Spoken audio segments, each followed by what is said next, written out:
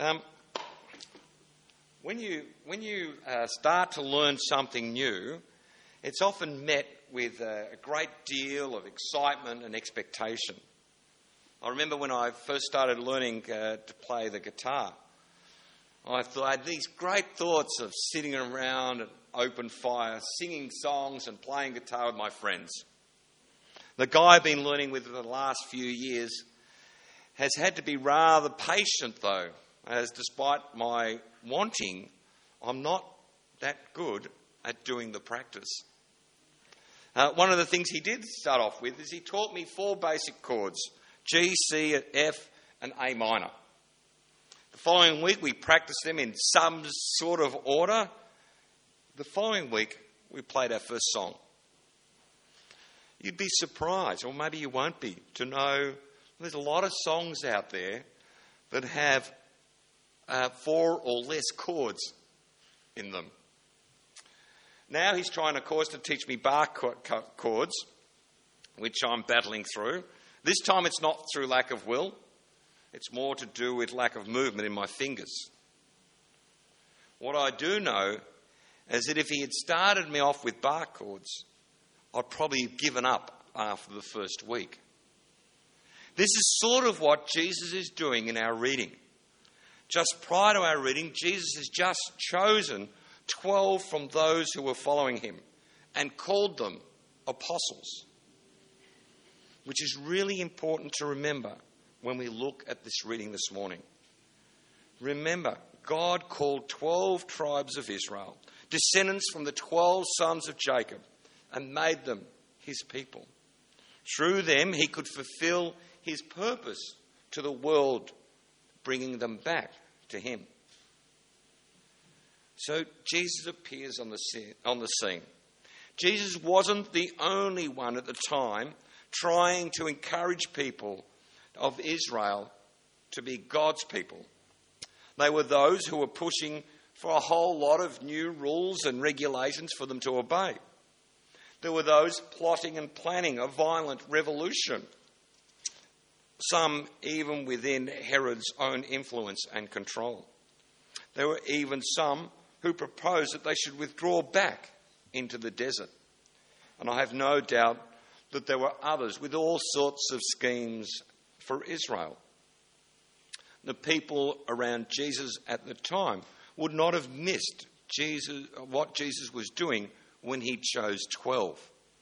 He's picking his new leaders to be the start of his people, to go on and do his work. They were to be the nucleus, the starting point of what God was about to do. Well, I'm sure this would have been very exciting.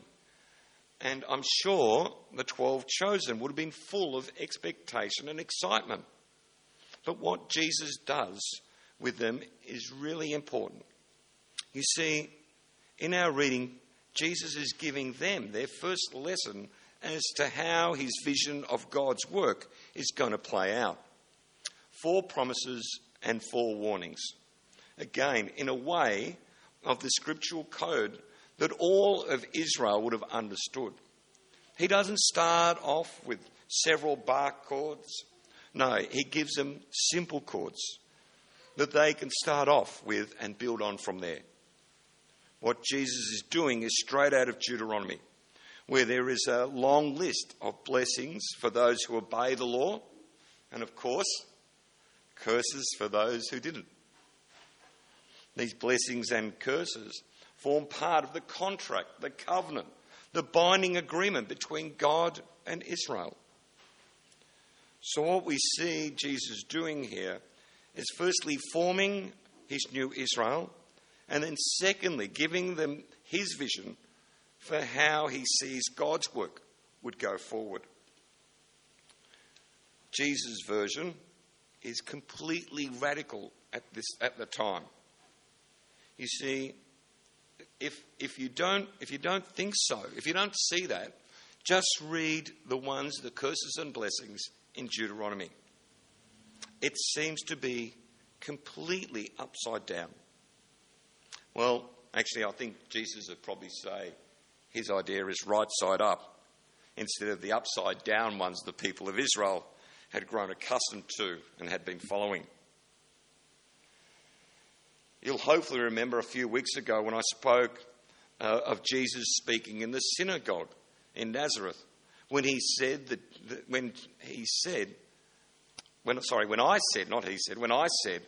Jesus was saying to them that God is doing something new, something quite different.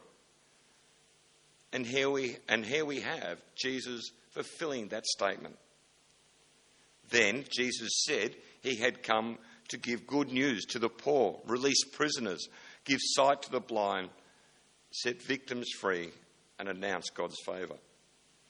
What Jesus is saying in this reading would have been good news to those who haven't had any for a long time. The poor, the hungry, those who weep, those who are hated. Blessing on them. Not that there was anything good about being poor or hungry in itself, but listen to what Jesus says. Blessed are you who are poor, for yours is the kingdom of God. Blessed are you who are hungry now, for you will be filled. Blessed are you who weep now, for you will laugh. Blessed are you when people hate you, when they exclude you, revile you, and defame you on the account of the Son of Man. What Jesus is saying, that in a world where evil dominates, where injustice reigns, the world needs to change. It will need to be turned right way up so that God's justice and kingdom can establish itself. But we shouldn't just read these series of blessings to the people as described. What matters here is that they are the kind of people who through the kingdom will be launched. These are the sorts of people that will embrace Jesus' teachings. Of course, this good news for the poor and the hungry is not necessarily good news for those who are benefiting from the way things are. And of course, they will be opposite to those people. Again, listen to what Jesus says. But woe to you who are rich, for you have received your consolation. Woe to you who are full now, for you will be hungry. Woe to you who are laughing now, for you will mourn and weep. Woe to you when all speak well of you, for that is what their ancestors did to the false prophets. Again, these are the sort of people who will generally reject Jesus' teaching. Jesus' message to those people on the plain, his message of promise and warning, of blessing and curses, would no doubt have brought back thoughts of the prophets of old. And again, we heard a few weeks ago how that panned out for many of them. Jesus knew the reaction from some of those listening would be exactly the same. You see, bringing God's prophetic word to the people to whom it is sent has always been a costly business. Looking back over the Old Testament history, you will see the prophets have always been persecuted. It is funny how good news for one group is often seen as bad news for others.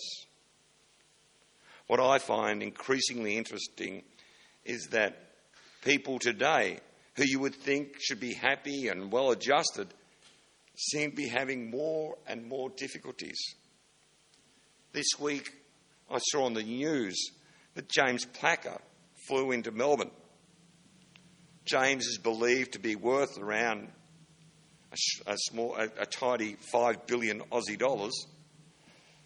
But lately, he's been spending $35,000 a week for treatment in a mental health facility. Now, don't get me wrong. I'm not trying to make light of this. I really, honestly felt really sad when I heard the news. In fact, I felt so sad that I spent a moment praying for him. But happy are the rich? I don't think so. When I was a school chaplain, I would often be dealing every day with young people who believed their future was so bleak they couldn't see any great future, who couldn't see how they could have a house like their parents and all the trappings that they had currently got and currently grown used to. Some of whom thought even at that young age that death was a perfectly viable option to life.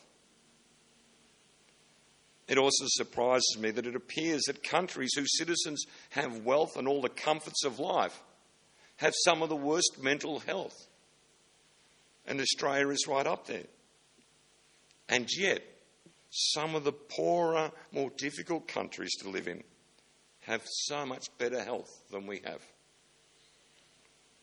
What's happening today, where we have all these ideas and schemes, where we seem to have endless ways of trying to make sense out of life, and yet nothing seems to be meeting that need? I wonder what the blessings and curses would be if Jesus turned up today. I suspect that they wouldn't be much different.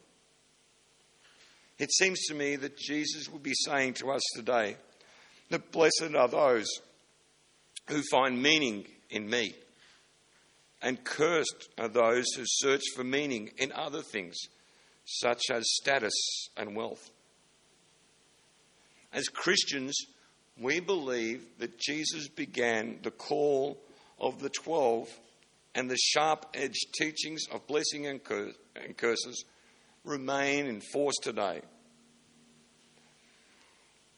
And that it will bring people back to God and enter his kingdom. His kingdom? His kingdom turns the world upside down. Or is it right side up? I'll leave that for you to decide. Amen.